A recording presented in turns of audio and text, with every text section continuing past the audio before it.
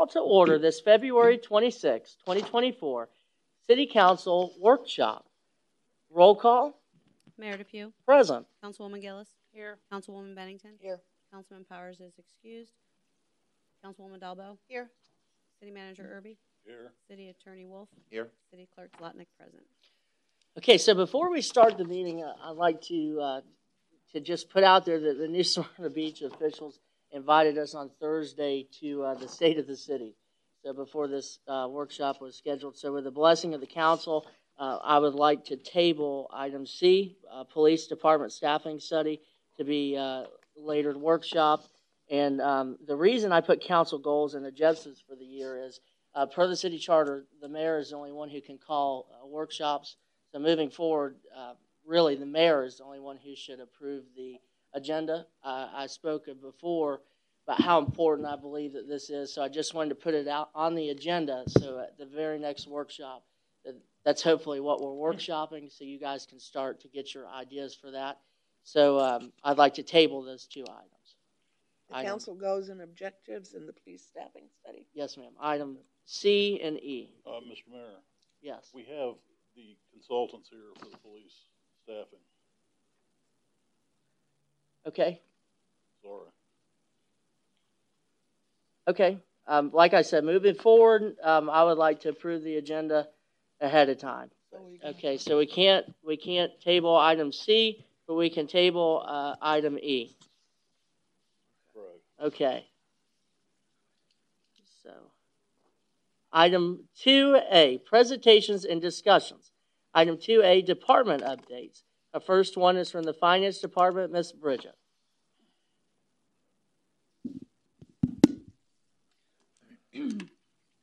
Good evening, Mayor and Council. Bridget Bassier, Finance Director with the City of Edgewater. I will be extremely mindful of your time here because I know you all are busy and have a lot on this agenda. I did want to share briefly.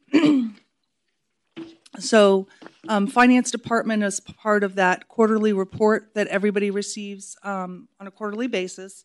We have, I'm sure, super exciting for those of us that are government finance geeks. For those of you that are not as excited about it, we do have financial information highlights summarized at the beginning of the report. Towards the end of the report, you'll find all sorts of exciting investment updates for the City of Edgewater's cash investments. And we also, somewhere within the report, provide you with a whole lot of detail and statistics of what's going on in the world of finance, IT, purchasing, payroll, accounts payable, accounts receivable, accounting, budget, all of those exciting areas. So I always say, feel free to review this. If you have any questions, Glenn can answer some of the questions. If he's not aware, feel free to reach out. I'm available. Everyone has my extension, so don't hesitate to reach out with questions, concerns, anything that I can help with. Otherwise, I'll keep it very brief and give you a couple of highlights. So this past first quarter of the fiscal year 2024, information technology has been working with Office 365 migration.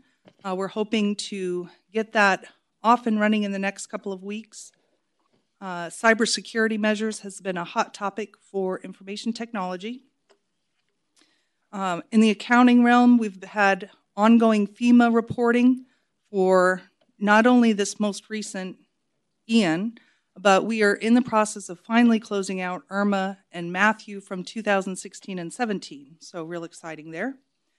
Utility billing and the Public Information Officer worked together to get the utility bill email reminder up and running. So again, I think that's been a very useful resource for some of the citizens that need that extra reminder once a month on, hey, pay your bill. We've been working with the auditors very closely. Obviously, fiscal year 23 wraps up September 30th, so closing out the year end, working with the auditors on financials. We should be before you at the April meeting with the council audit report. Lots of quarterly annual reports. Nothing so exciting, I think, for the group. So again, feel free to reach out with any questions as you're going through the quarterly report. If there's anything I can assist with, I'd be happy to. Thank you. Any questions? Okay, our Park and Recreation and Economic Development Coordinator, Mrs. Bergeron. Hello, good afternoon. I'm going to be really quick because I know everyone's got time on their mind. I'm just going to hit some of the highlights of some of the projects that we're working on right now. Currently underway is the YMCA, the HGMP grant, which is the grant that we received to replace the roof and install new windows and doors that can handle 150-mile-an-hour winds from hurricanes. We expect that completion date to be April 15th. Currently, the roof huggers are in. The contractor is waiting for the roof panels to arrive, and they're installing all the doors and windows as we speak. The Veterans Park Green Infrastructure Grant, which is an EPA grant, the design is complete. We are currently back and forth with the Florida Environmental Protection Agency. They're requesting additional information for the permit, so we're working on that with our consultant. The Hawks Park Pickleball Project, February 16th, we received favorable points from the ECHO Grant Advisory Board to move the project for the County Council approval, which is March 19th. We rated second. We were only just a couple tenths of a point from the first rated project, which was up in Ormond Beach.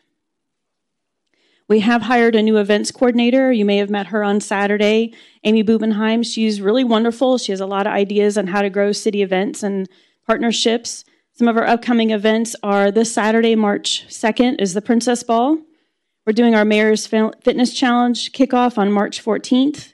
We have the Easter Extravaganza March 23rd. And the Arbor Day / Earth Day / unveiling of the Butterfly Garden is April 27th. The Animal Shelter Expansion Project, we are so close. We are waiting on quotes for the gates and the fencing, and of course it's over $5,000 threshold, so we're having to find a couple more vendors to get additional quotes from. Still working on Hurricane Ian repairs, Menard May Park Fishing Pier. The next meeting you'll see a proposal for engineering that's required from FEMA. Whistle Stop Park, the parking lot and driveway asphalt. Jeff Thurman from Environmental Services and I are working on that, either for a formal bid solicitation project or to be able to piggyback on something for that. Hawks Park, we still have the bleacher covers and the amphitheater cover. We actually have the new cover in hand. We're just waiting on the vendor to assist us in installing it. The YMCA is in the middle of their campaign, so give to the YMCA. They, with those dollars, they provide a lot of services to our community and scholarships for kids to attend camp and sports programs and swim lessons and so forth. The safety net barrier at Whistle Stop Park, we've only been working on it for 2.5 years. That's installed and completed. It looks great. Currently working on the State of the City PowerPoint presentation and hope to have that finalized and to the city manager by Friday. Under the Economic Development CRA, currently working on 3 applications with 2 property owners. One is the newly proposed Lily Rose Cafe here on US 1, and the other one is All About Floors Plus, the new owners there. The CRA annual reporting, that's due March 31st by Florida statute, so I'll be working on putting that together. You'll see that in your April 1st CRA board meeting. Also working on a job fair, career fair with Southeast Solution Manufacturing and Technology Coalition. The date for that is April 10th. And just this past week, talked to a couple different developers that are looking at the 20 acres in front of Coral Trace. And another gentleman's looking at the property there south of the old TD Bank, that piece of property there. And we are in the midst of our vision planning, the second survey. As we all know, the deadline is March 1st. As of February 12th, we had 552 online responses, 214 physical surveys. That was dated February 7th. I get them every day in my mailbox, so I need to scan them and send them in. So that's already 431 responses more than the first survey. So it's going along strong. That's all I have. If anybody has any questions. Any questions? I have a question. Like the Yippee, whatever we had Saturday, the dog thing. Petapooza, thank you. We ran out of parking spots. Is there any way when we have events there that we get this, to open the parking by the school so that they can park in that? Because we had a lot of problems with parking. Yeah, that's not a problem. I thought that Amy had a key on her keychain from the previous person, but we didn't have one. And I realized at the very end after the event that David Solt has a key on his keychain. But I'll make sure that our agreement is still good with them, or if they need a parking agreement or something that I bring to council, I'll make that kind of a more of a formal arrangement. All right, thank you. And Sam, I just have a question on the Hawks Park pickleball. So we're second. Does that mean that we may not get the grant because of someone else, or we will also get it? No, after the all of the projects were graded, the advisory board went through their financial standing, and they have $15 million sitting in their ECHO grant fund. So there's plenty of money to fund all the projects that came through, but they grade them on a lot of items, technical completeness of your package to make sure that you have the full designed plans, the feasibility study, the business plan, the marketing plan. That's why we waited 2 years before we submitted another grant. The first grant that we submitted 2.5 years ago was denied at the staff level because it wasn't complete. So this year when we put it forth, we made sure that every I was dotted and every T was crossed. And you have to get 80% as your grade in order to go forward to be considered for funding to the county council. So excellent job. So we had an 89 point, I can't remember, but yeah, it was really close to 90. Thank you, that's great. Yeah. I think there was over, if I remember correctly, almost 20 projects that applied as well, so it's wonderful. Thank you for that update. It was wonderful, very informative. Seeing no further questions. Wait. Oh, I'm sorry. You got to go through Jeff. I'm sorry, I'm jumping ahead, aren't I? Yeah, way ahead. I'm going to get out of here. Seeing no further question, our fire chief, Mr. Laracy, also over code enforcement and our animal division. Perfect. Okay. First thing I want to say, I'm now a city resident again after 2 years of building a house. And it was not the building department's fault. Awesome. All right. So I'll just go over the quarterly report from, and it's going to be the period of October through to December. We had some promotions. Lieutenant Barlow was promoted to captain. His primary duties is training and safety officer. So that's been a huge help for us. Driver engineer Thompson was promoted to lieutenant. Firefighter Freshour was promoted to driver engineer. And firefighter Brown and firefighter Kohler were both passed their paramedic exam. And we hired a new firefighter, Mike Garrido, and we have one vacancy right now in the department, and he is in the hiring process right now. So hopefully he starts very soon. Wonderful. Let's see, the fire department participated in the Pearl Harbor Remembrance at Hawks Park. We participated in the New Smyrna, the Edgewater, Oak Hill Parade. Significant trainings that we had as a department-wide. The all-aboard storage has an elevator that we did conduct some training with it. Conducted a hazmat drill in New Smyrna Beach. Engine 57 and Medic 57 participated in a lock training scenario at Tiger Bay in Daytona. Edgewater Fire Rescue also participated in active shooter training in Daytona International Speedway. We had an event with the Boy Scouts where we had Air One fly in to the fire station, and we were able to show them, the boys, the fire trucks and the fire station. That's great. We also purchased a new mannequin for our department for medical training. In this time frame, October to December of 2023, we ran 1,800 calls, 1,823 calls. Our fire inspector conducted 132 inspections. Animal control responded to 271 requests for service. Code enforcement resolved 471 code cases, and they are working at this time frame. They were working 532 cases, and that's all I have. Wow. Thank you. Any questions? No. I don't. Thank you, Jeff. That was a great update. We appreciate it. Development Service, Mr. Ryan Solstice. Thank you, Mayor and Council. So in the quarterly report, you can see that we had a lot of activity at the end of the year. It's kind of a mad dash to the finish of the end of 2023. We had 9 variances, 10 total variances. 1 was a non-residential. Edgewater Preserve Phase 2 preliminary plat was approved. Smyrna Creek Preserve preliminary plat was approved. And then Oakleaf Preserve Phase 4. We also had we initiated the stormwater changes, and I'm happy to report that the state and Volusia County have gotten back to me with no comments. So we're clear to move that forward to a second reading at the next council meeting to update the Land Development Code and the comprehensive plan to codify those 100-year storm events, because those were a large-scale amendment. The department finished the year very strong. We had 89 more permits than the year prior, so 5,359. The number of certificates of occupancy increased substantially from 2022, from 206 to 333.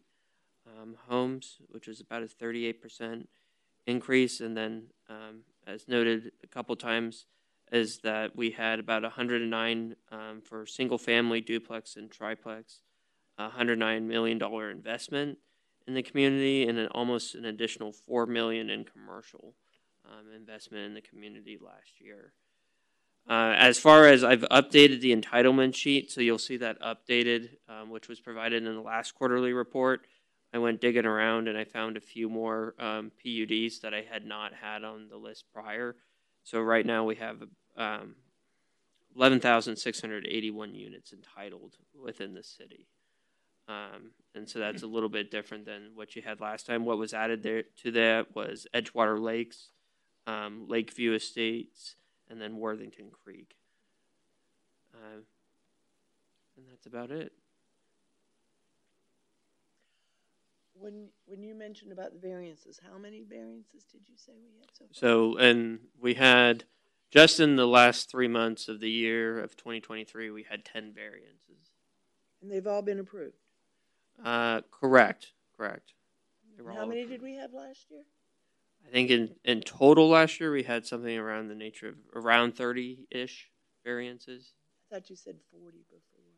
Well, I'd have to double check. Okay. Yeah. Between 30 and 40 variances. Correct. Yeah, it's somewhere in that range. That's way out of line. I got a real problem with that, people. Variants are supposed to meet special steps. Is there still 5 items? Correct. Yeah, there's 6 criteria that should be met in order for the board to come to their decision. Those I've recommended denial on every single variance, because the way the Land Development Code is written is that you have to meet all 6. It's not just one or several. You have to meet all 6. And that's a very hard threshold. So yes, variances are typically for very special circumstances. The board has... Okay, well, I think that's way out of line to have that many variances in the city. And I'm not happy with the planning board. I haven't been happy with them for a while. And I think the council as a whole, we need to do something about that. Now, what we're going to do, we all need to decide. But I don't see that a planning board giving 40 variances, and already they've given 10 variances, and it's only been 2 months. And I really have a problem with that. So I suggest that we discuss what we're going to do. Maybe not at this, because of the time limitations, but I would like that put on an agenda in the future, close future, so that we can really look at it. Sure, we can workshop that in the future, and I'm sure that the manager could come up with a few solutions in the meantime and a few ideas, because that is quite a few variances. But I can give one solution. I can give one solution. The council starts taking over variances. I think a lot of some of the codes were updated, though. I think a lot of the variances wouldn't be needed. Yes, they would. Yes, they would. I'm sorry. The variances are very important, and we shouldn't if we're gonna be No, I'm saying issuing, the codes were updated to, like, if we're having certain variances on things that are coming back, like, let's say everybody's getting a variance for a pool, like, if Well- 9 out of 10 of those are for pools, should we look at reassessing what our codes are for pools? You do have a point. It's been a year now, when I was first elected, Mr. Powers and I discussed, I believe, workshopping a workshop to discuss if our codes did need to be updated, because several of them are from the 40s and 50s and 60s. So I believe that there is a point there that we should workshop that in the future. Good point. It may not be connected to the variance. It may be, but that's something that we can figure out through that workshop. well, if I may interject here, Of course. I think Ryan is going through and updating things as he comes through. He can only do so much, but I know he's Sure. updated several things. Yeah, I think once I have a better picture of what the constituents want with the visioning session, then I'll really start honing in on making those changes. I didn't want to start aggressively making changes without having that sort of direction. And I know we're discussing building codes, but I just mean codes in general that need to be updated, just regular house codes around Florida Shores, Edgewater that Like parking are outdated, and, correct. and Just little things like crafts. that make a difference that could potentially or may not lead to a variance. I Need to be updated. Almost every municipality, I think, does it every 10 years. I'm not saying we don't, but I think it's something that we should explore. I can tabulate for you what everyone applied for in the last year for variances, just so you have an idea if there is a pattern. That would be great, yeah, because I know we're given variances now for pools in the front yard. And I don't know how that qualifies for a variance. I But don't know if we actually had one in the front yard this last year while I was here. I know one has been granted in the past.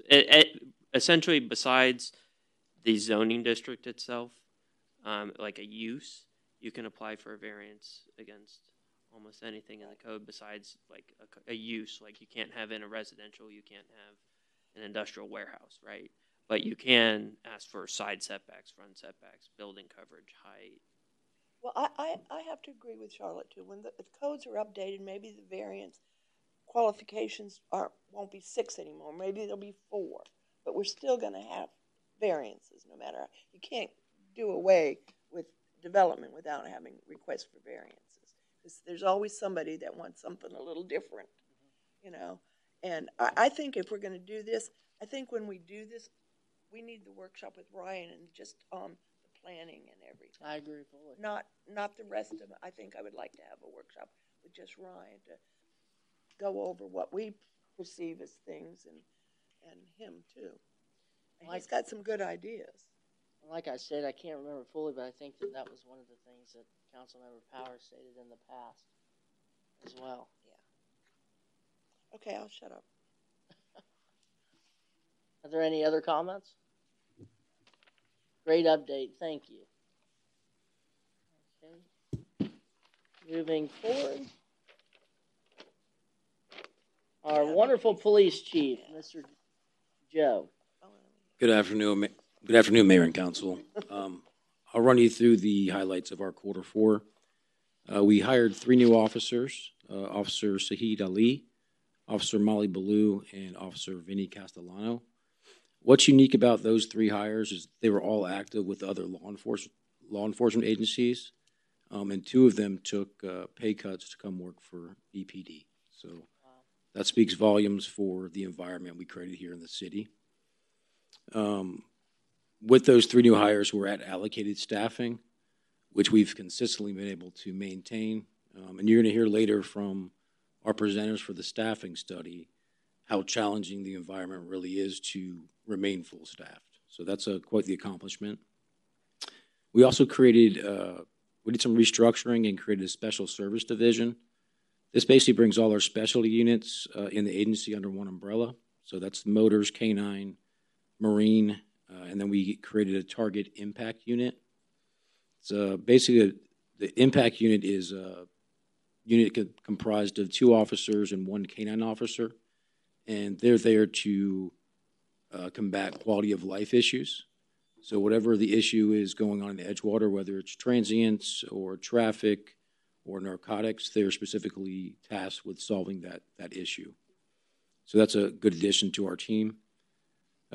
Aside from that, we participated in 2 special events, the Trunk or Treat, and we helped with a toy giveaway with the New Smyrna Beach High School Criminal Justice Program. And I'm also proud to say that we selected the 2023 Officer of the Year. Many of you know him, Canine Officer Sammy Epitropoulos. Great. He is the department's first true canine instructor, and we hosted our first canine school, which is a very big feat. Not a lot of agencies have that capability. And other than that, we only had one critical incident, which was the homicide on October 6th on the 1500 block of Juniper. I can say that approximately 500 man-hours went into that investigation, and we were able to have both offenders in custody within 24 hours. So our officers did a great job during that investigation. And that pretty much wraps up our quarter highlights, but if you have any questions, I'll be happy to answer them. I have a question. My microphone didn't bring it up. cooperates. I think it should be. Got it. Your school. I'm sorry? Citizens Assisting Police. I've been trying to get people, what is it? Thank you. I don't know. I've been trying to get people to go, and everybody I mention it says, oh, that's a really good idea, but nobody's saying they want to go. The Citizens Academy? Yeah, we're trying to advertise. It's tough. It's volunteer. It's a commitment of 7 weeks. Yeah.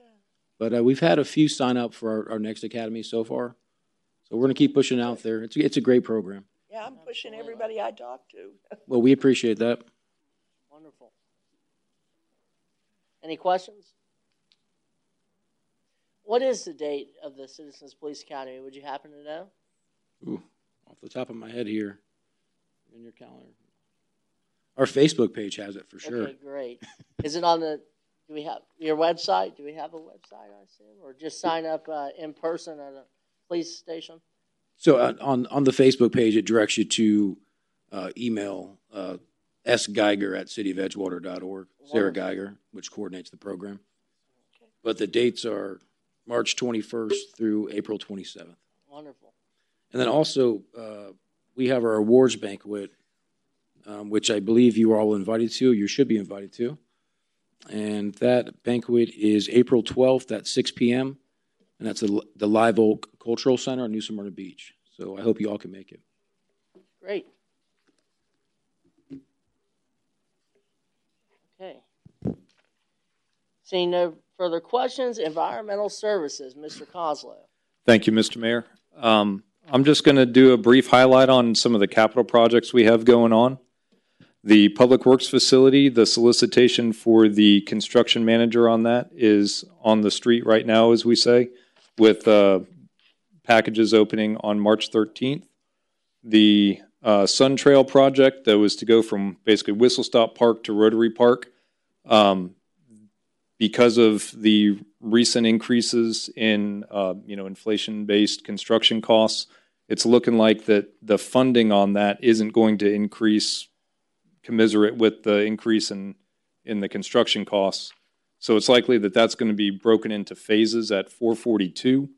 I am still working with the railroad. It is a high priority of mine to make sure that we get that sidewalk crossing on the north side of Roberts Road, so that we can install a sidewalk from Whistle Stop over to India where it stops there on the north side.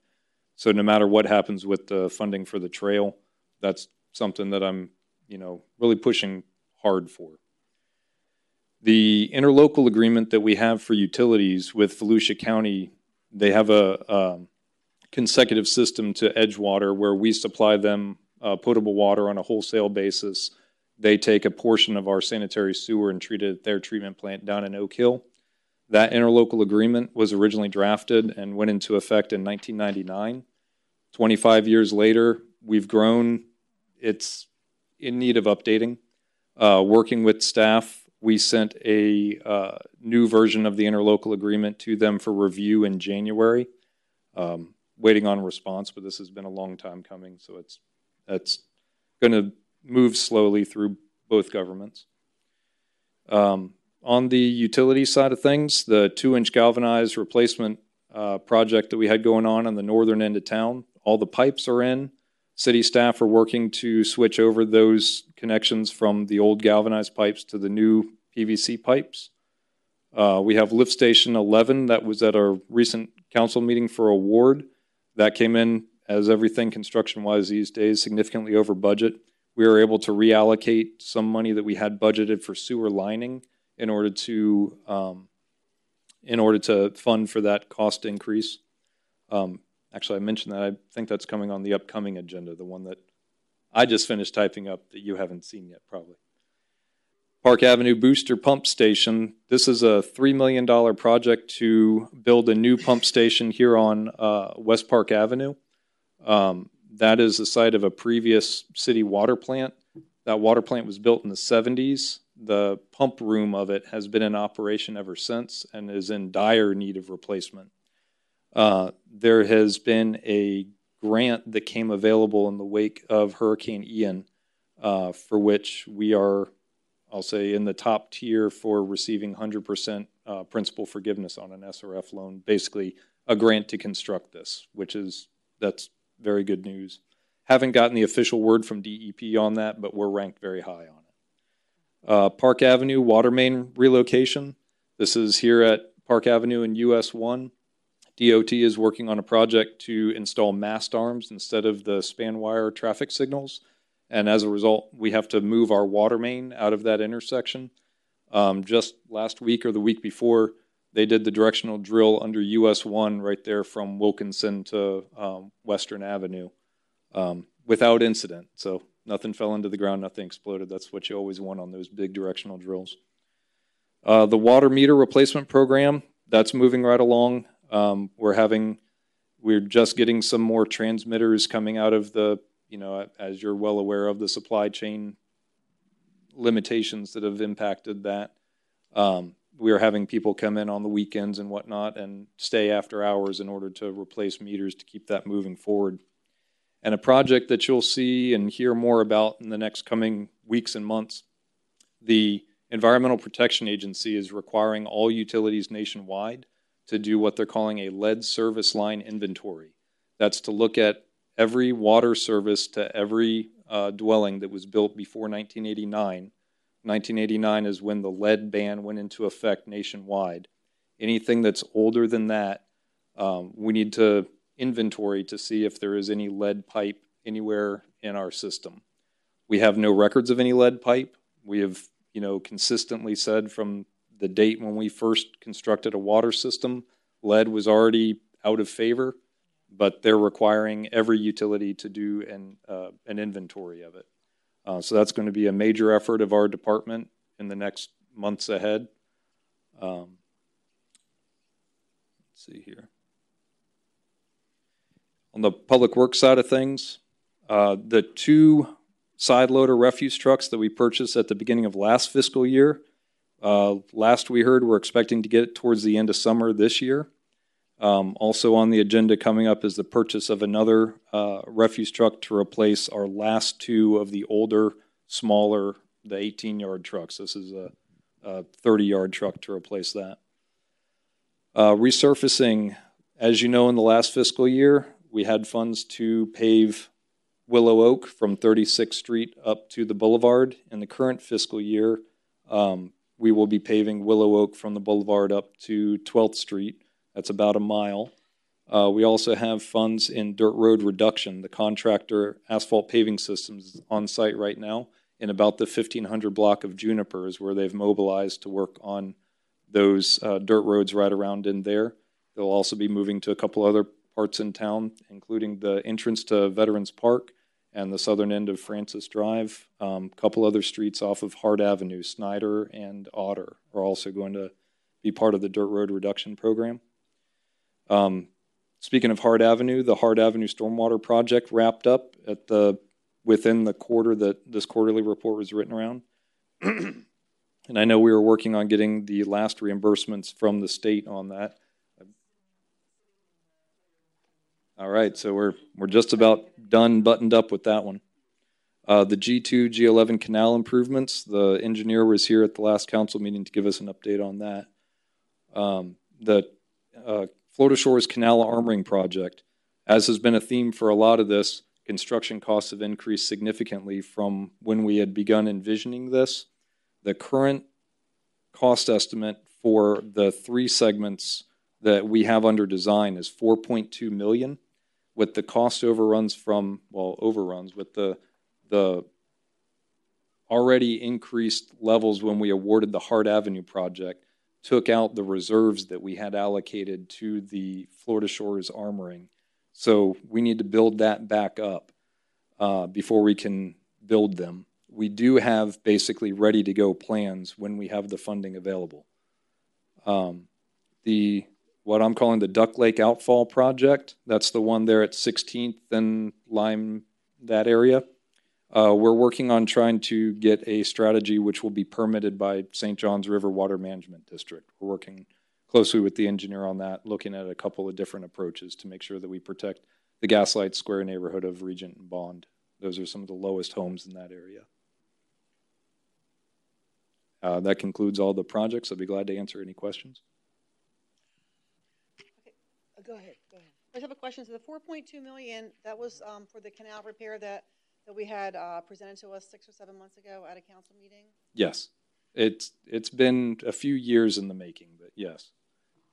And so we have to wait until we have funding available, but once the funding is available, we're ready to go? We have it broken into 3 different parts. One of them is more or less a repair down here at Riverside and 442. So that really could go at any time. It's within a level that, we can budget around. The next segment would be Traveler's Umbrella Canal from 442 to where it turns at the head of the 18th Street Canal. That's coming in at right about $1 million cost estimate.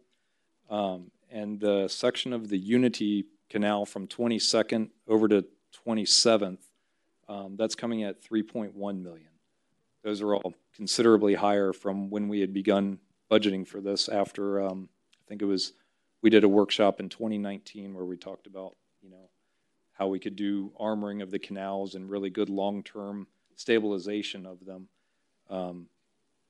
We've been budgeting for doing that project ever since then, but with the increase in cost, specifically the Hart Avenue project really ate up a lot of what we had been saving towards that. We're still continuing to budget year by year towards that, but the direction given in that workshop was go ahead, work on that project, but don't cause a great impact to the rates as a result. So we don't want to, budget for one big number and blow the rate out of the water. And what's currently in that budget? $300,000, which is what we had been funding towards that year by year up until now. There's no grant opportunities for this? This is considered more of a repair or an operation and maintenance. We look for grant opportunities for this kind of thing. We haven't found them yet. We can work with the grant manager to see if there's any out there, but we haven't seen one yet that would cover this. So how many years on a finance level do you expect that it's going to take, Mr. Manager? Do you have that answer? Or many years. Jeez, it's very critical. I'm sure people are going to lose some more land. So we have no options at this point. We have to just sit back and wait, possibly for a grant. We do have a rate study coming up. We look at our rates every year. I would be, unless I get direction from council, I would be reluctant to put that much money into the next fiscal year of a capital project, but we can look among the various projects that we have in there, and we can discuss prioritization of what we have and what we need. We do have a surplus budget currently. Okay, that would be perfect, as I think it's very important, and I would hate to pass up this for repairs and then something happen. So thank you. Yes, ma'am. I have something to say. Yes, ma'am. Your crews are so good. We had that dip in our street. Well, all the neighbors wanted it. Well, it's in. Now they want it back because it slowed the traffic coming from the Handyway to the stop sign. They said, tell Randy we want that back. We want that dip. We didn't realize how important it was to traffic. Just thought I'd lighten up a little bit. Well, thank you. Maybe a speed bump is in order. We need to talk about that at a later date. Yeah. We do need them. Okay, no further questions? Miss Bonnie. Thank City you. Clerk. My stuff's not as exciting as everybody else's, but the last quarter of 2023, October through December, my office, we processed 145 liens and satisfactions, 14 claims, which those are somebody has a sewer backup or we did some type of damage to someone's property. Also, any accidents that any of our vehicles get into, we process all of those. We recorded and distributed 190 documents from all the different departments. We processed 112 public records requests. And we also, we're continuing and always reviewing documents scanned by other departments, and then overseeing the monthly destruction of documents that have met their retention. So during that time frame, we destroyed 21 boxes, which each box is like 1.5 cubic feet, and processed 57 false alarms and registered 10 new alarm systems. And then we also, all of the agreements, ordinances, resolutions that go before council, we processed all of those, highlights, and there's a whole bunch of other miscellaneous, whatever happens each day. That's all. Thank you. Any questions? Okay. Item B, code enforcement process and laws. Chief Laracy.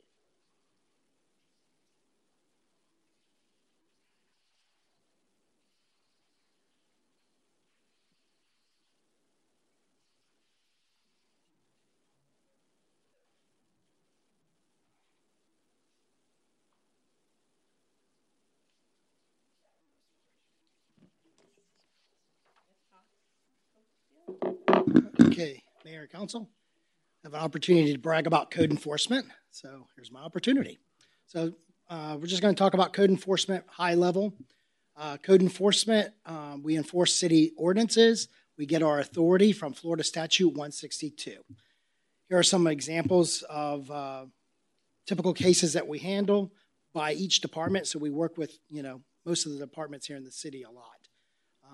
Some of these that may not look familiar to a lot of people is like FP&L, Bell South, and Cable. We work to find where utilities companies will put in multiple poles and they'll never take the old one out. So we're constantly on the phone with those folks to try to convince them to remove some of those unnecessary poles. Biggest one we're having right now is under the building department is a lot of your illegal conversions. A lot of folks are putting family members in either sheds in the backyard or turning their garage into a living space, and that could be dangerous, especially if your garage doesn't have a window or a door to go out of. So they turn it into a bedroom, and we pull up there and it's on fire. We do not expect somebody to be in the garage. We go into the main dwelling of a house searching for possible victims. We would never think of a victim being in the garage. I took over code enforcement in 2009. That was when the economy was really hurting the city of Edgewater. We had 3 code enforcement officers at that time in 2009. We eliminated 2 of the 3 positions, and for many years we have worked with less than what we had in 2009 when I first took over. And 2023 was the first time we got back up to our levels from the 2009 staffing. So you can imagine the growth that we've seen in our city. We are staffed at the point of we're maxing the guys out. So the guys are working very hard. And that was May 2023 is when we went to the 3rd position to get us back to the 2009 levels. As you can see, the call volumes, the cases that we've had last year, we almost hit the 2,000. If I would have known, I wouldn't have cut my grass and we would have hit the 2,000 mark. I'll keep an eye out next time. Legal authority, code enforcement only has the ability to write civil citations, place liens on properties, foreclose if the property is not homesteaded. There's some questions to that. So that's not always the rule, but for the most part, if it's homesteaded, we're not going to be foreclosing on it. Abate the property so long as the property owner or occupant allows access. We have a lot of times here where we want to go on the property and mow it or remove items, trash from the yard, and the occupant, whether it be a tenant, property owner, squatters, they kick us off the property. So, code enforcement officers do not have the ability to physically force someone to comply. We don't put people in jail for not cutting their grass. We work with a lot of folks in the city of Edgewater that are willing to correct the violations when we speak to them. However, if you're dealing with someone who is not of the sound mind, and we tell them you're going to get a citation and you're going to get daily fines, that doesn't affect them at all. Foreclose on homesteaded properties. We do not have the ability to foreclose on homesteaded properties. We cannot investigate anonymous complaints, which is a huge issue that we have in our department, and I've got some slides, some examples of that. You cannot remain anonymous when you want to report a violation. That is state law. Only able to investigate complaints in a manner that does not violate someone's constitutional rights. I cannot walk in somebody's backyard. So I cannot walk into the neighbor's backyard and look through their slats of their fence to look for violations. So we cannot do that. So we can be told there's something going on in somebody's backyard. If it's behind a fence and there's no way I can see it from a legal location, we can't do anything about it. We went to a magistrate form of enforcement. We used to have a code enforcement board, but in 2014 we went to the special magistrate. It's an attorney that hears the city side, code enforcement officer side, and then they'll hear the violator side. And that special magistrate in 2014 really helped us speed up the process in a lot of ways. Special magistrate process, this is just an outline of how long it takes us typically to go through a code enforcement process. So we receive a complaint, we go and investigate the complaint. In this example, we put day 1, March 1st. We go back out after 10 days to reinvestigate it. If the violation has not been corrected, then we have to write and issue a notice of violation. Then we give them typically 10 days. We have to give them reasonable time to correct. If the violation still isn't corrected, then we schedule them for a hearing before the special magistrate. The magistrates are held on the second Thursday of the following month. And after we present our case in front of the magistrate, then he also has to, by law, provide them more time to correct. So these folks get a lot of time to correct. The city of Edgewater, there's proactive and reactive enforcement. The example of proactive enforcement is actively patrolling the city streets. Here's a software program, a GIS program that's not available to the public, but we're used in-house. Our GIS department, Frank, created this for us. And the green and red indicates streets that we have gone through and checked, and then the red indicates where we need to go.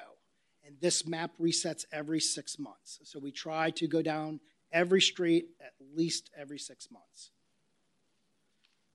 We also initiate code cases based on firsthand knowledge of the violation when we're driving by. We conduct daily sign sweeps to remove signs not permitted in the right-of-way. So those are your garage sale signs, that kind of stuff that's placed in the right-of-way. Reactive, we have, that's when somebody actually reports a violation. They can do that in person at the code enforcement office. They can call us, they can email us, or they can use the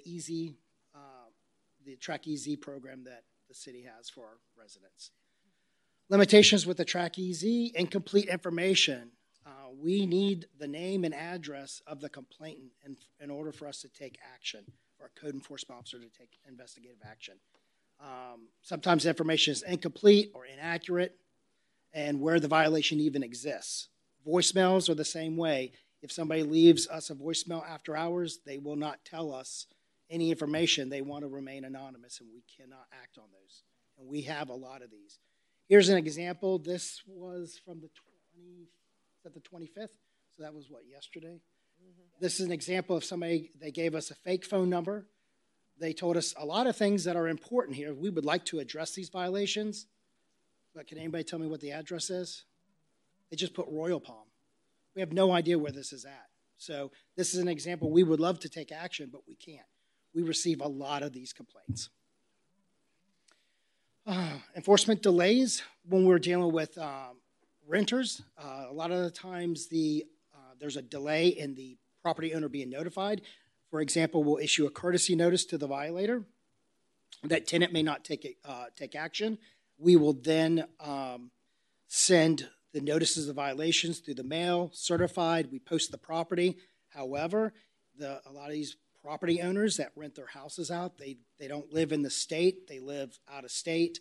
And by the time they get the notice of violation, it could be 10 days, 15 days. And then by the time they get involved, it's been 15 days, 20 days sometimes. We also find with tenants, sometimes they can hinder the compliance by the property owner, whereas they will not let the property owner come on the property. They're fighting, and then we get in the middle of it. So then our enforcement is against the property owner. They show us that they're trying to evict someone.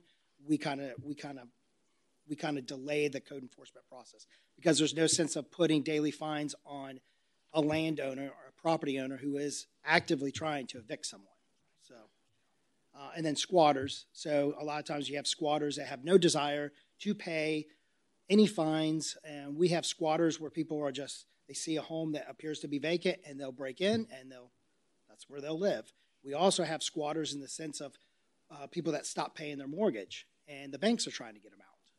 Those are almost squatters too. They have no interest of cleaning up their yard and their debris. And that's a lot of the complaints that you folks will hear. Here's an example. This is that India Palm, 2215, 2217 India Palm. It's a one owner. This duplex property was owned by one individual who passed away sometime around 2019. We had multiple cases on the lot with no owner representative or contact. Squatters could not be removed by code enforcement only through the eviction by the property owner or guardianship. In this case, it went many years without a family member, there is no family member, to step up to this house, to take ownership.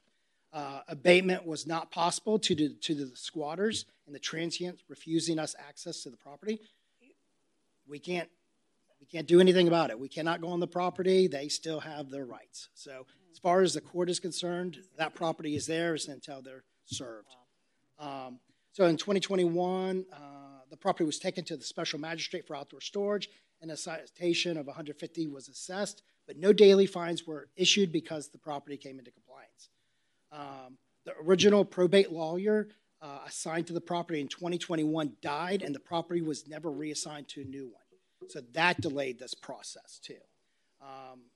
In 2023, the property was issued daily fines of $250 in June through the special magistrate.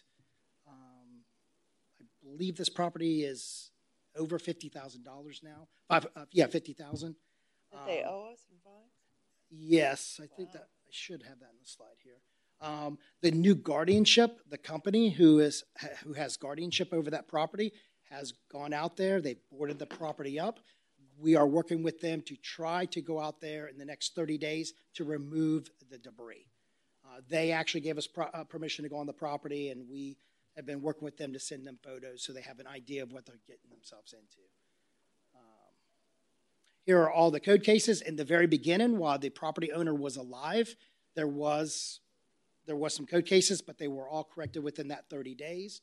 We had some parking issues. Again, they were all corrected. It wasn't until 2021 when we had the first case for a $150 fine, but the violation was corrected, so there was no daily fines. Excuse me. How many houses like this do you have come across? Zombie houses, this is what we consider. We have about 10 of them in the city of Edgewater right now. Wow, no kidding. Yeah. As long as they destroy the backyard, we don't hear about it. So, and a lot of these folks will let us mow the grass. Wow. If you go and knock on the door and ask them politely and say, we just want on the property to mow the grass, they'll let us. But taking stuff from them, they do not want us to take anything off the property. We've never been successful doing that. So yeah, at the very end of the slide there, it's $43,000 today. That they owe us from that property? Yes. Yep. And we'll never see it. we'll never see that money. Again, that's not real cost because we haven't really put anything into the property because they haven't let us on the property. But you put a lot of time in it. We have put a lot of time. So the two photos on the top are from our code cases, and the two bottom pictures are from today. So we are working with the new guardianship of the property to try to get them very quickly to remove all the trash. We want them to remove the boards. We want this to look like a normal home so it doesn't attract additional squatters, because that's exactly what's going to happen here. It's just going to be a vicious cycle. And these are just some of the photos that we've taken of our recent photos of code cases. These are your typical code cases where you have, people storing stuff in their backyard. But you can't do anything about the storage in the backyard, can you? If we can see it. This is the example on the upper left-hand side. That's visible from the right-of-way. Oh, okay. Gotcha. The bottom photos are some illegal dumping cases that we were recently involved with. These pictures are the property off of 401 West Park Avenue. That was the property owner. We've been working with them for a while. Actually, with that new team that the PD has created, they're working really close with us and to get this resolved. So this should be cleaned up in the next 30 days. And this is just this map is something that's available to the public from our website. And what this shows is it resets every year. So we're in February. So those reddish orange dots are active cases, and all your black dots are code cases from last year.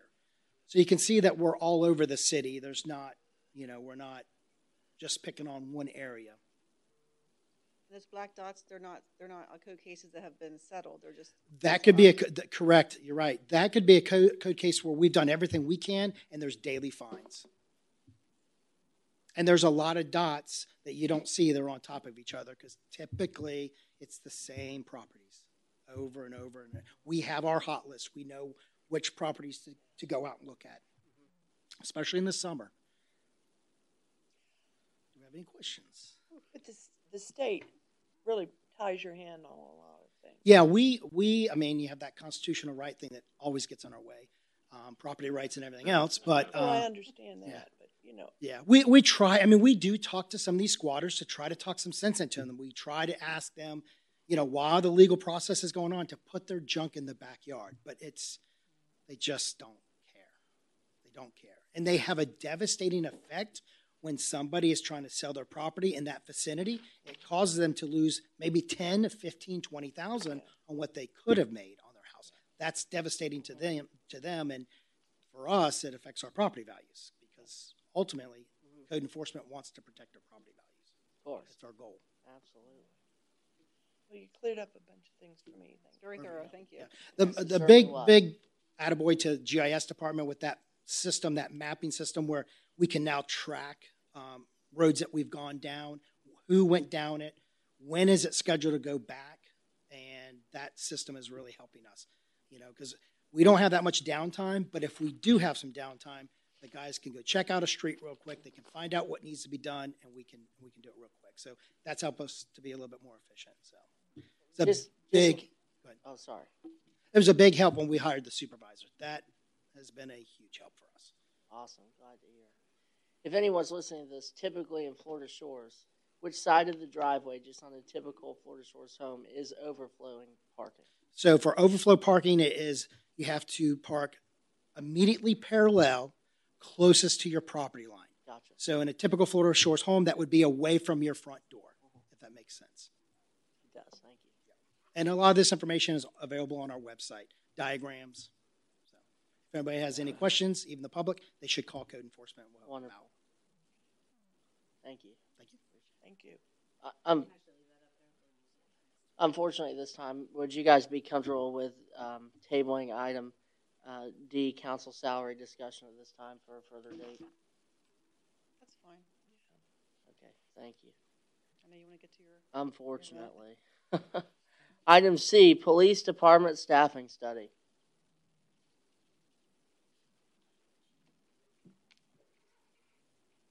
I really wanted to talk about that as well. The salary. salary. Yeah, I know. Should be up there.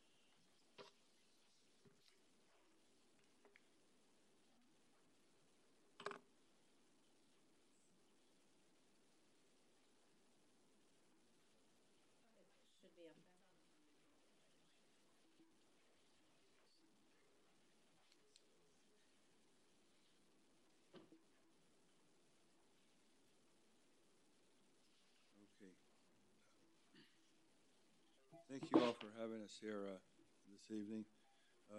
We have this presentation sort of set at a normal conference post police officer standard training or CLE credit workshop for about 4 hours.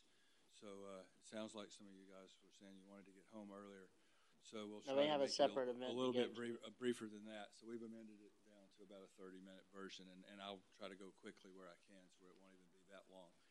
But I'm Dr. Mitch Miller. I'm a professor in the Department of Criminology and Criminal Justice at UNF, here with my colleague, Dr. Brenda Vose, who's also in the Department of Criminology and Criminal Justice at UNF. She's actually the department chair there.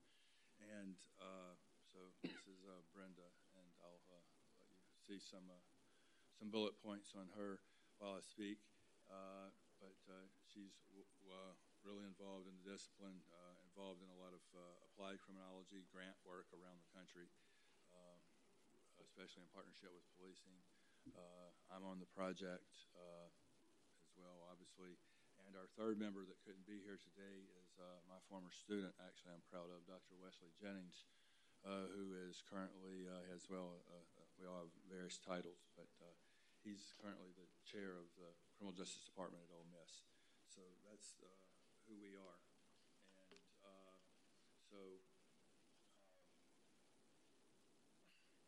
there's probably few things more important in criminal justice than maintaining the adequate size of a law enforcement agency. We depend on the police latently every day, whether we need them or not. And when we need them, it's the first thing that comes to mind. Right? So it's the essence of our criminal justice system. I mean, our whole system is based on the notion of the social contract, that we don't do things to other people that we might that to take advantage of them, because in exchange we get the protection of that not happening to us. And when there are people that don't comply with this fundamental understanding, we turn to law enforcement to make sure that that is indeed the social contract that we live under. It's the essence of American democratic ethos, if you will. So as bullets say, law enforcement is very much this in terms of thinking of it. It's the face of the government. When citizens have conflicts, issues in general or with one another, who do they turn to?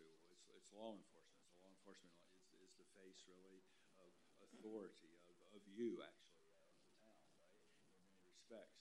So, as the slide says, at a minimum, there must be an adequate size of force to respond to demand for services and social threats. And that's the fancy way of saying crime, right, for the most part. There has to be a basic, there's a bare minimum that you're going to get to. And that's not for everything that police do, but just to respond, right, to calls for services when the citizens need you, when the phone rings, so dispatch, if you will. Right? Okay? So not having that reality and inadequate size of force or lack of adequate force will result in delayed, longer response times. Well, I won't eat up our evening by saying it's obvious. Well, longer response time. That's critical if we're talking about a violent crime enact, domestic violence, a rape, or something like that. I mean, not minutes, but even mere seconds, right, can make a difference. So it's hard to overemphasize the importance of this. But it's not only these, obvious, dramatic things that would be headline catching, like a violent crime, or rape, or a child abuse, or something like that, but in everyday sort of routine way.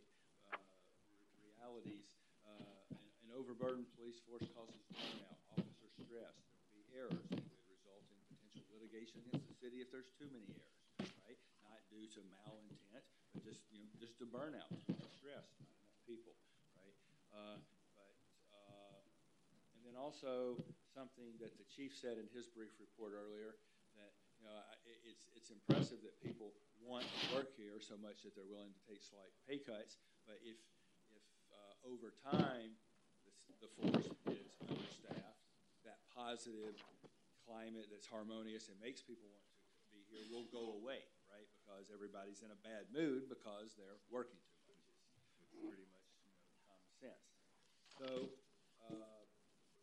there's an obvious importance of maintaining. I don't mean to interrupt you, but that mic comes out of the holder. If you'd like to take it out and hold it. Oh, I'm sorry. I thought I was close enough. Oh, no. Yeah, no problem. It's all right. recorded. Well, how is that too loud now? No, that's good. Okay. So anyway, if we get too few police, or we get in a code red sort of situation, it gets bad. So this is part of the presentation that we do at national conferences that I'll kind of blaze through and not bore you with too much. But it just evidences the fact that staffing is a problem in law enforcement nationwide. It's most pronounced. I'm a former president of the Southern Criminal Justice Association. Brenda's on the board of directors. We can tell you it's most pronounced in the southern region of the country.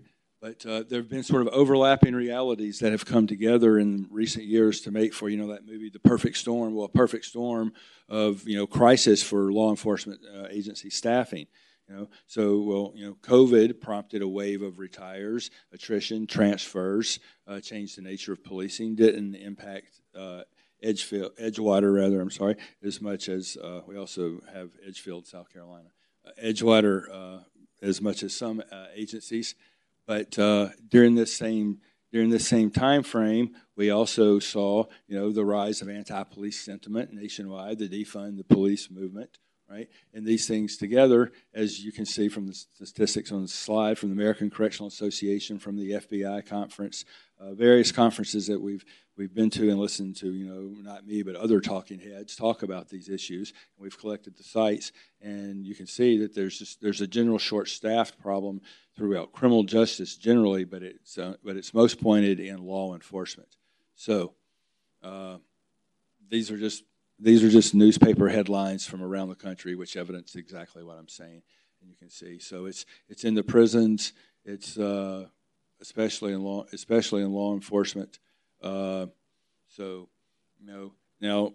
We talked about the first point, and Brenda said, "Well, do we really want to say that? Because if we say that 86% of people are short-staffed, right, then that might provide the council a reason to say, well, everybody's got this problem. Why should we be particularly concerned about it? Because the problem is that it's a bit of an incestuous, cannibalistic problem if you think about it. Because if everybody's short-staffed, everybody's looking to get somebody, and it's easier. It sounds like y'all have had a little bit of success. It's easier to get somebody that's already sworn, right? They can hit the ground running. They just come in, right? So, and it's harder to get somebody new. And we're not only, seeing a wave of early retirements, but we're seeing an all-time low in enrollments in sworn academies across all the states, right? So fewer people want to be the police right now, obviously, because of what's going on, nationwide. So just more headlines, and I'll just get through these, and then really though intensifying all of these other problems, defund the police, the COVID spike of short staff and whatnot. Now we have, essentially a new American crime spree. We all get, CNN, Fox, MSNBC, whatever you watch, right? And it's just like, I can't believe it, because it's like we're sitting in Florida where you can still buy toothpaste, right? And I don't feel particularly, like at harm walking outside, after dark necessarily. But that's not the case in a lot of places in America anymore, right? It's becoming, very perilous in many respects. And as it becomes more so, that burden is going to shift increasingly to who? Well, law enforcement, right? That's who we're going to turn to. So I'll blaze through this part as well, but the staffing model that we conducted for you guys, it's completely homegrown, at least in terms of being Florida-based. So Chief Rick Staley from Flagler County called Brenda a few years back, 3 or 4 now, I guess. We've been doing this a while. And they were trying to decide how many officers they needed, because they have a unique situation with the town of Palm Coast, which has no police department.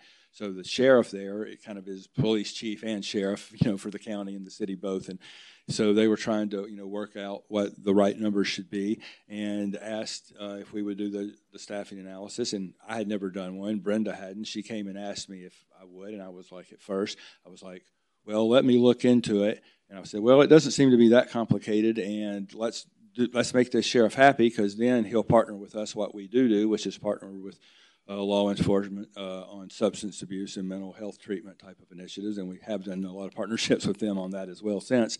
But back to this, we started with the sheriff, and we did what you would do on any study, especially one you're not familiar with as a social scientist, is we did a scientific literature review. And in doing the literature review, I tried to identify all of the leading staffing analysis models, everything that had been done, say, in the last, since its inception, 50 years, if you will, or so.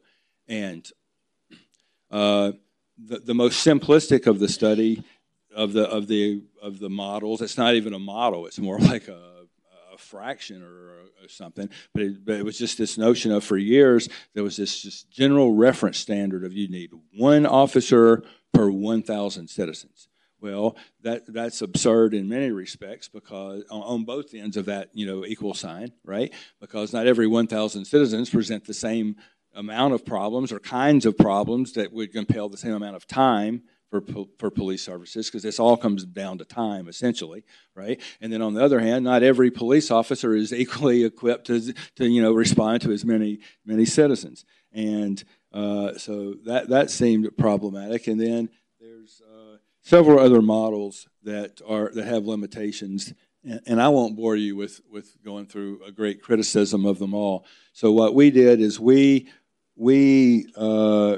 adhered to, in this first study for Sheriff Staley, what's called a workload-based model, and it's a model that previously was referred to as the IACP model. IACP is International Association of Chiefs of Police, because that group endorsed or blessed this model, which probably means they helped fund its development as well. So we used that model the first time around because, one thing, the sheriff and the mayor needed the findings very quickly, like I think it was 5 or 6 months, and this is more of like a year-long study usually. We also didn't know a better alternative to pivot to. This was considered the preferable model.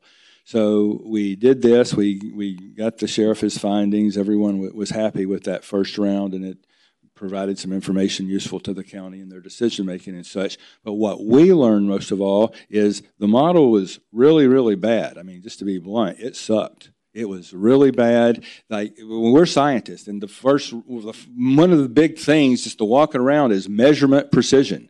And the IACP model, it didn't measure anything. It said, measurement is cumbersome, it's time consuming, you've got to do a lot of interacting with the law enforcement, and not just the chief, but the chase, or the number two, and so instead of measuring and getting data, why don't we just assume that officer time, or if it's a sheriff, a deputy, that time is spent in equal parts of being dispatched, of police community relations, officer initiated, so that could be positive things of officer initiated, of police community relations, and building better, rapport with the community, or it could be just simple officer initiated crime prevention. So it's not just liberal conservative, it's public safety and outreach as well, right? And then another equal part of a catch-all of administration, which could be anything from training to deposition preparation to report writing. Okay, so having worked in law enforcement for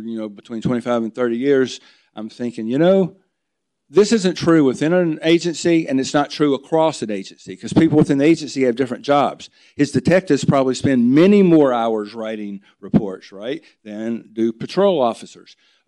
Some patrol officers probably don't have to have even a single deposition training a year, right? So it's just very assumptive. So we said, how can we fix this model? So we have now, I think you guys, I don't know, maybe our 5th or possibly even 6th iteration. We've done this in other states. We have, it's 2 years, so it feels like 4. I said 4 earlier.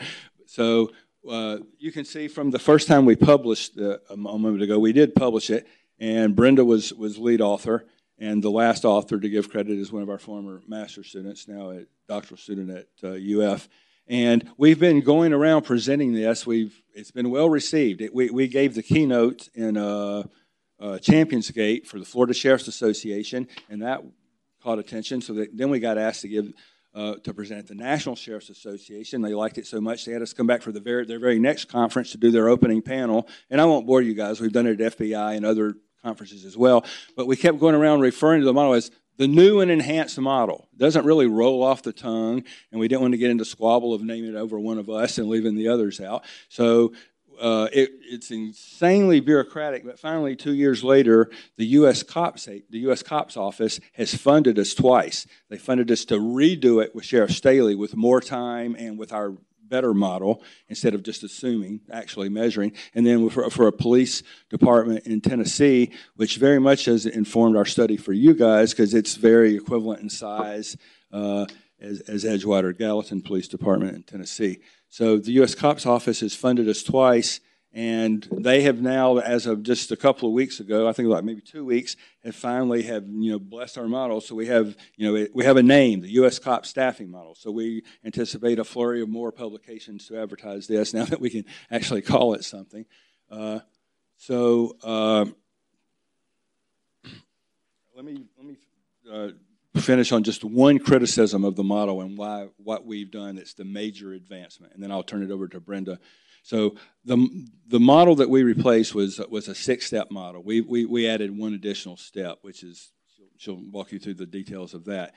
But instead of assuming how the officers spend their time, we actually go to the places in Tennessee, to all the different agencies here in Florida, and we spend usually we like most places work 12-hour shifts, so 12-12, so we like to catch them at shift change. So we go them at the end of the shift and catch one shift as they end and then a new shift as they come. We have a semi-structured questionnaire, set questions.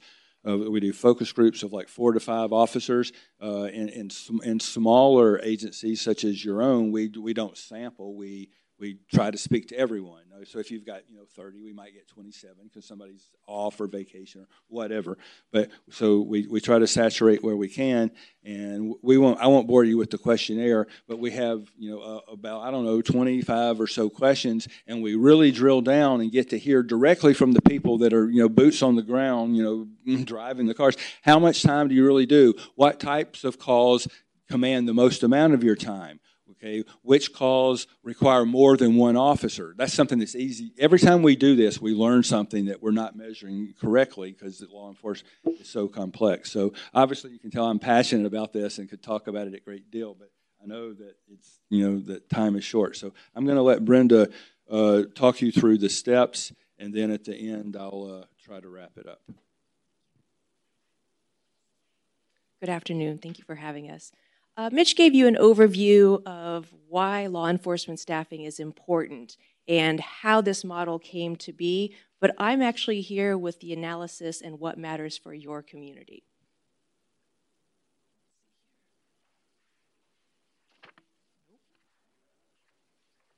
No pressure here, right? Oh, harder. I gotta push harder. All right, thank you so much. Okay, so Mitch mentioned that we sort of look at data in a mixed methods format. So we're looking at quantitative data and we're looking at qualitative data. You can also sort of simply boil it down to being a supply and demand model. So we started by looking at your data from 2022. So this is data, calls for service data from January 1st, 2022 through December 31st, 2022. And as Mitch mentioned, you have 12-hour shifts here that are divided into day and night. You'll notice that in total we had 21,522 calls for service in Edgewater. Those were divided between day and night shifts, pretty closely even. 11,165 calls during the day, 10,357 calls during the night shift. So the next thing we look at is, okay, we know how many calls there were, but how long does it take to address these calls? So on average, during the day shift, it's 44 minutes and 66 seconds, 44.66 minutes. Night shift is 25.43. One important thing to point out here is not all calls have a single officer dispatched. There are some calls that require multiple officers to be dispatched. So you have to account for all of those officers' time. that goes into the calculation of how many officers do you actually need. Next up, we take those total calls for service and then actually divide that out by minutes and hours to determine the bare minimum number of officers you need per shift to be responding to calls for service. Now, this bare minimum number assumes that these officers are 100% of their shift going from call to call to call. It also assumes that they're working that 12-hour shift 365 days per year. As we all know, none of us have to work 365 days a year, thankfully. So this is the bare minimum again for... Correct, yes. So this again is the bare minimum, assuming that they are only responding to calls for service, and that's simply not the case. Next up, we're talking about obligation. And we're talking about obligation, that means what percent of their time are they actually spending responding to calls for service? As Mitch mentioned, the IACP model divides it into 3 areas. One is responding to calls for service. The second area is proactive policing, community policing, and the third is administrative duties. So this actually talks about the number of officers, again, bare minimum that you'd need, assuming that they are responding to calls 100% of the time, 66% of the time, 50% of the time, and 33% of the time. So during those focus groups, when we ask the officers, how much time are you actually spending? This is where we measure what's going on here in Edgewater. We found that your officers are responding to calls for service 60% of the time. That's higher than what we would like to see. Ideally, we would like them to be at that 33% of the time, because then it gives them adequate time to engage in those community service things that you like them to do, proactive policing, and also take care of their paperwork so they're prepared to move the case to court as needed. Okay? Any questions about that? Yes. All right. So as I mentioned earlier, the officers are not working 12 hours per day, 365 days per year. So you actually have to go ahead and calculate something that's called a shift relief factor. That is, okay, we acknowledge that people have scheduled days off. People are sick. They may call in sick. They may be attending a training. They may be injured and can only be on desk duty. They may be on vacation. So how do we account for that in staffing? Well, there's a way that we can do it, and it's this calculation of a shift relief factor. So by doing this, we actually compare the number of officers, the number of hours an officer works versus the total hours possible in a year. And so to do that, we actually have to go in and look at the HR data and see what is the average number of hours the officers are working, what is the average hour of numbers that weeks and hours that they're off per year. So this allows us to calculate the shift relief factor, which in Edgewater happens to be 2.20. So what that means is for every 1 officer you need to have on the schedule, you need to have 2.2 officers on staff to cover all of these various reasons that an officer wouldn't be working. So this is where we get to your actual need. This includes the shift relief factor. So if at 100% obligated, where the officers were only responding to calls for service, you need 5.9 officers during the day, 3.1 during the night. I'll not read to the others. I will just get you to the one that's the most important. That is the 33% obligated. That is the gold standard. That's the ideal that you want to see. And so for that to happen, you're looking at 17.69 officers during the day, 9.31 officers during the night, for a total of 28 officers total. So Mitch mentioned that we added a 7th step to this process. And what this does is for large agencies that have zones, districts, sectors, it allows us to analyze each of those individually to really drill down to see, are the crimes the same in each of these districts, zones, and sectors? Is the time the same? Is the types of crime the same? How do we most efficiently allocate the officers that we have? Well, because of the size of Edgewater, you're growing, you're heading in this direction, but there weren't major differences between the 2 zones that you have. But as you grow, you may want to reanalyze the data to see if there are major differences between those zones, again, to more efficiently allocate your officers.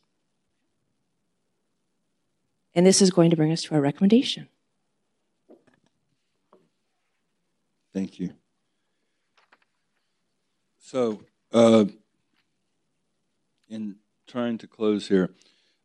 Essentially what we have here is a situation of supply, number of officers available at any given moment to respond to a call for services, and then in an ideal or a better than just that bare minimum world, do other police services that we would like to be done as well, right? So supply and then demand at a minimum, the absolute essence, irrefutable demand that you can't talk away, legislate, lobby, are the calls for services, right? The emergency calls. I mean, whether it's an actual emergency, but the calls for services, okay? The dispatch, okay? And then, so Brenda said, well, the gold standard, ideally 33% dispatch. You said, well, first of all, dispatches get inflated. There's lots of types of calls for which there must be another officer, right? I mean, we know just from the interviews, there's a lot of times that your officers have to go and back up the county and vice versa, right? Because that's just the nature of that offense or that incident, okay? So it's partly that, but it's also that, we also, again, the more you're dispatched, the sooner you're going to be burned out. You've got to have some recovery time between events, especially when they're traumatic events, of which police often have to deal with. Okay, so there's that element. Then you want to have some time for, and I mean, I don't care if, I mean, I honestly don't know if you guys are Republicans or Democrats, so it doesn't matter if you're coming out of, I want to help people and pro-social type things, or if you're saying, I want more public safety and I'm tired of too much crime here. Either way, but the third gold standard allows for you as the town council in conjunction with your chief to set those objectives, right? I mean, that 1/3 is a sliding scale. You can move it up or down and then have your people more or less dispatched. But if you want your officers to have time to do things to build positive relationships with the community, they can't be dispatched and do that at the same time, right? Okay. At the same time, if you want some of their time to be spent, like sometimes I grew up outside of Nashville in the bedroom community, and we would see a cop roll through maybe like once a week, and it was weird. And I remember like the adults once in a while saying, we haven't seen an officer through here, in 3 months, because like the neighbors want to see a police officer once in a while, right? Well, that's the most basic, general deterrent type of crime prevention, but if you want some of that, they can't be doing that, and again, also simultaneously be dispatched, right? So, what we have come up with are your hiring needs for immediate, again, set at this 1/3 ideal threshold, okay? And then we said near future, and the math on that comes out at 5 and then 10 years, correct? At first we did 3 and 5, and we're like, that's ridiculous to do 3 and 5 because they're not enough difference. So to be able to maintain the type of response time you have now with the volumes and the supply and demand as adjusted by all these shift relief factors and other things, you would need 9 additional hires full time right now. Okay, for the near future, and I'm almost hesitant to even throw out the 10-year number because we know things are going to change so much between now and then. But assuming the population didn't change more than what's its expected growth rate that we've factored now, at 5 years you would need to go from 9 to just only 2 additional to 11, and then oddly, the math only shows going to 12 from the 5 to 10-year jump. But the math doesn't really, I think, probably calculate social change that, is apt to happen in that time frame. So, I would probably just look at the first 2 numbers as, things more realistic for you at this juncture. So, with that, we'll be happy to answer any questions. We have the full report, which we sent a revised version. We continued to find a couple of minor errors until even this morning. So we sent the chief a revised version of that this afternoon, and I have one hard copy I'm happy to leave if anybody wants to see it, but I'm sure the chief can either disseminate to you guys or I've got business cards and happy to just send you a copy directly as well. But if there are any questions, I know that the seven-step formula is a bunch of arithmetic kind of gobbledygook with the numbers back and forth, and we're happy to break that down if anybody wants us to show the work, that sort of approach. But if you have any more other or general questions about the study, then we'll be happy to address them. Lonnie, didn't you send a copy of this in the, I started reading over it this afternoon. I did, but I sent it, if it was revised this afternoon, Okay, that's not gotcha, what another one, you, okay. what I sent you. I halfway through it. I think I sent it Friday. Yeah. The main mistake that we changed is, well, I think instead of saying 5 and 2, it might say 3 and 5. The newer version. Thank you. Are there any further questions? Manager Irby, I would like to know, do we have a plan of action of taking steps towards fixing them? It's budgetary, be over the summer.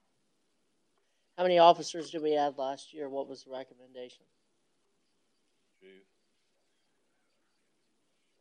I believe Joe asked last year. I believe he asked, didn't you ask for 8 and then a... Yeah, correct. We added 2 last year. This study also doesn't cover span and control. So that number of 9 are just call takers, which means a patrol officer or a traffic officer. So when you add 9 and ultimately 11, you have to add supervision as well. So fortunately, right now we're the product of our own efficacy. Like, we do a really good job what we have, but there's a point where that starts to diminish. But just keep in mind with that number, you're going to need more command staff and sergeants as well in the future. I can tell you, and take this for what it is, but in 1996, we had 34 sworn officers. It's 2024, and we have 34 sworn officers. So over that span of 28 years, I think the demand for law enforcement services in Edgewater probably has increased, but the size of our force has not. So that's something to keep in mind as well. And we're tasked with doing a lot more than we had to do in 1996. There's a lot of other activities that people want law enforcement involved in. Bigger population as well. Correct, population and geographically, jurisdiction-wise. I can tell you and I'm not in finance, so these are just rudimentary numbers, so I don't want to. It's going to be another topic, yes. I'm going to tell you that because it does cost money, obviously, for 9 police officers. And this is just my analysis going through the budget. A fully loaded benefit police officer is about $87,000 per year to start. The equipment to outfit that officer is about $12,000, and then if you add the vehicle, it's about $66,000. So per officer, it's $165,000 per year. Per officer, is that what you said? Yeah. That's per officer, per equipment, and with a vehicle. Now, there's ways to first year. Correct. First year start. Yep. Thank you. Yep. Thank you. Any further questions?